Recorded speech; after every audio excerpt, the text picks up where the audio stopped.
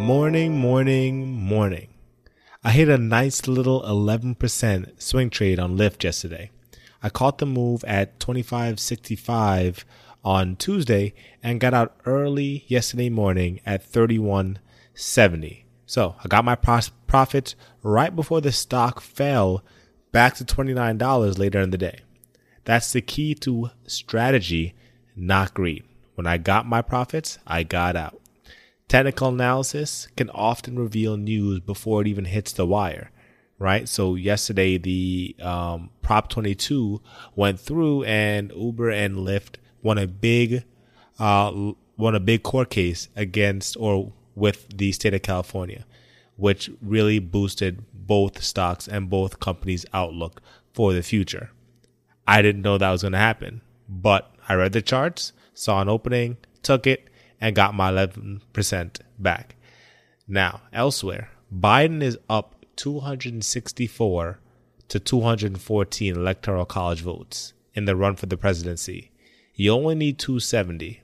So I guess that pretty much guarantees it. I don't see how Trump comes back from a 264 to 214 unless he wins all those lawsuits that he's filing against the states. Oh well. In this episode, I'm giving you the 5 best side hustle ideas for 2021. Stay tuned.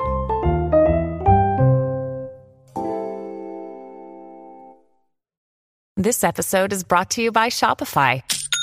Forget the frustration of picking commerce platforms when you switch your business to Shopify, the global commerce platform that supercharges your selling wherever you sell. With Shopify, you'll harness the same intuitive features, trusted apps, and powerful analytics used by the world's leading brands. Sign up today for your $1 per month trial period at shopify.com/tech, all lowercase. That's shopify.com/tech.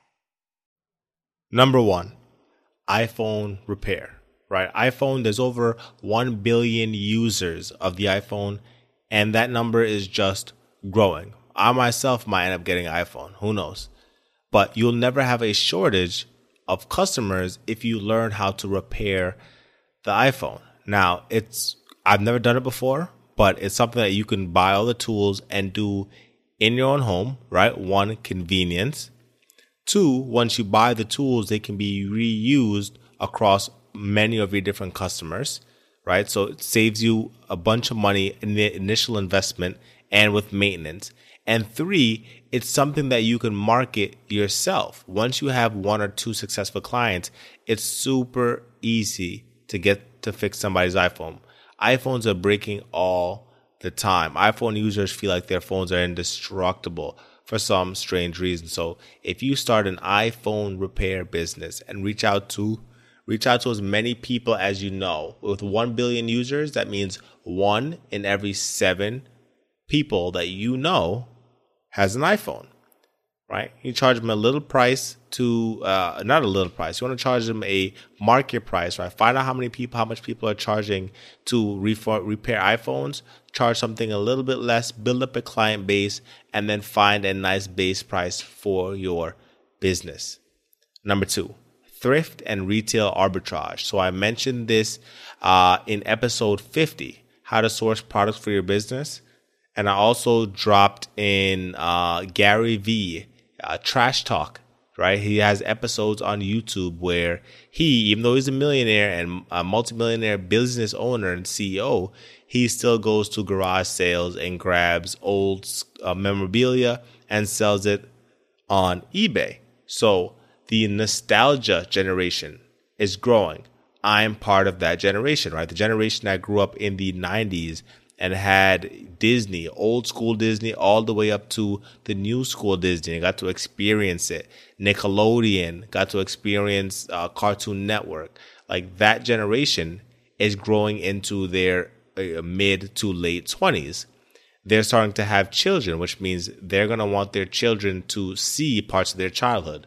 For example, I have a son and a daughter, which means I'm 100% going to be surrounding him with Pokemon and Dragon Ball Z and all the cool shows of my generation. To be honest, my son sleeps under a Pokemon blanket right now. He sleeps under a Pokemon blanket. And before you know it, he'll be surrounded by Pokemon and Dragon Ball Z, because those are two of my favorite shows growing up. So the nostalgia generation is growing into their adulthood. They're having children, and they're going to want their children to experience that stuff. If you can find people selling those memorabilia for cheap, you can then go and sell it on eBay, Facebook Marketplace, or any other type of digital marketplace for a sizable markup, right? Comparable to the rest of the market. If you go to garage sales, people are selling them for $1, $2 a piece, maybe even less. So you can really make a good business by just spending a little time visiting local garage sales and thrift shop sales, and asking family and friends. You can make a little business on the side. Number 3, PC building. Building a PC is not that hard. I built my PC, and I am the furthest thing, literally the furthest thing from tech savvy, right? With the big growth in esports and children wanting to be, gamers and streamers, with people wanting to build podcasts, with more people wanting to invest in the stock market, there's a huge, huge need for PCs. And a lot of people may go to the PC builders, like the IBMs, they can go to Microsoft, they can go to those big companies to have a PC built, a standard PC, or someone may want to build a custom PC, and you can charge them for putting it together, right? They can literally send you the parts that they want, and you can build it for them for a small or big fee. Or if you want to, you can do it from top to bottom, right? They tell you what they want in their PC, how strong they want it, what games or software they want to run on it. You look up the specs, you give them a price and how much you need for the materials. You buy the materials for them with the money they give you up front.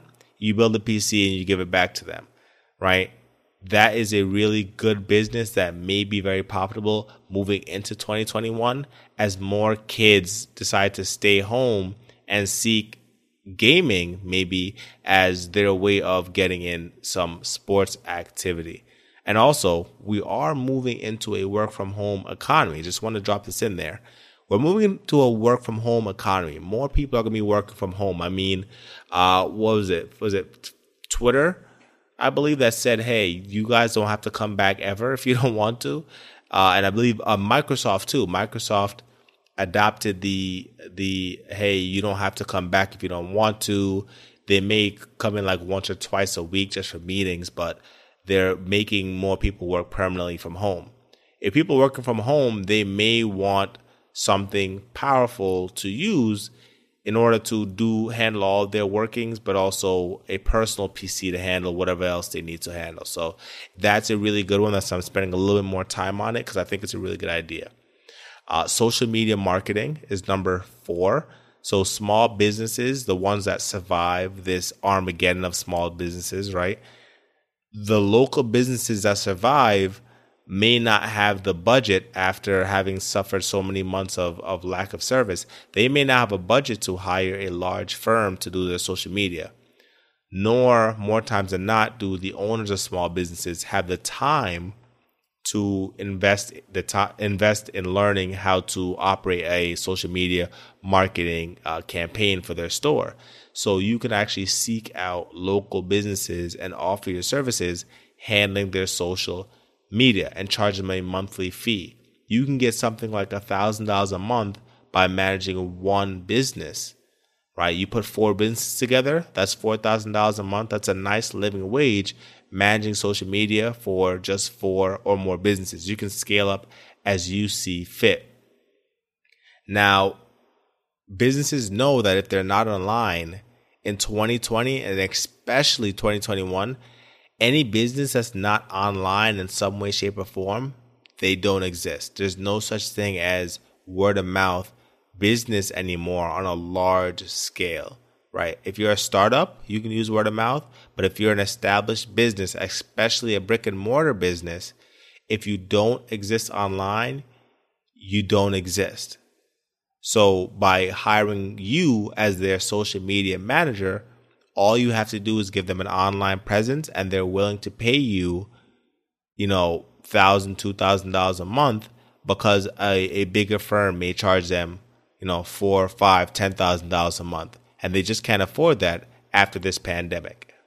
And the fifth thing, which is kind of like, it wasn't like a last pick. It's kind of very cliche, but I still think it's super, super cool, is video tutoring. And I think it's cool because you can do this across multiple different societies as well. You can tutor Americans in whatever subject, but you could also tutor across the waters. If you want to go to China, you can tutor those in China and teach them English, right? There are people trying to learn English all over the world. If you can teach English, that's an option for you to do from home as a side hustle as well.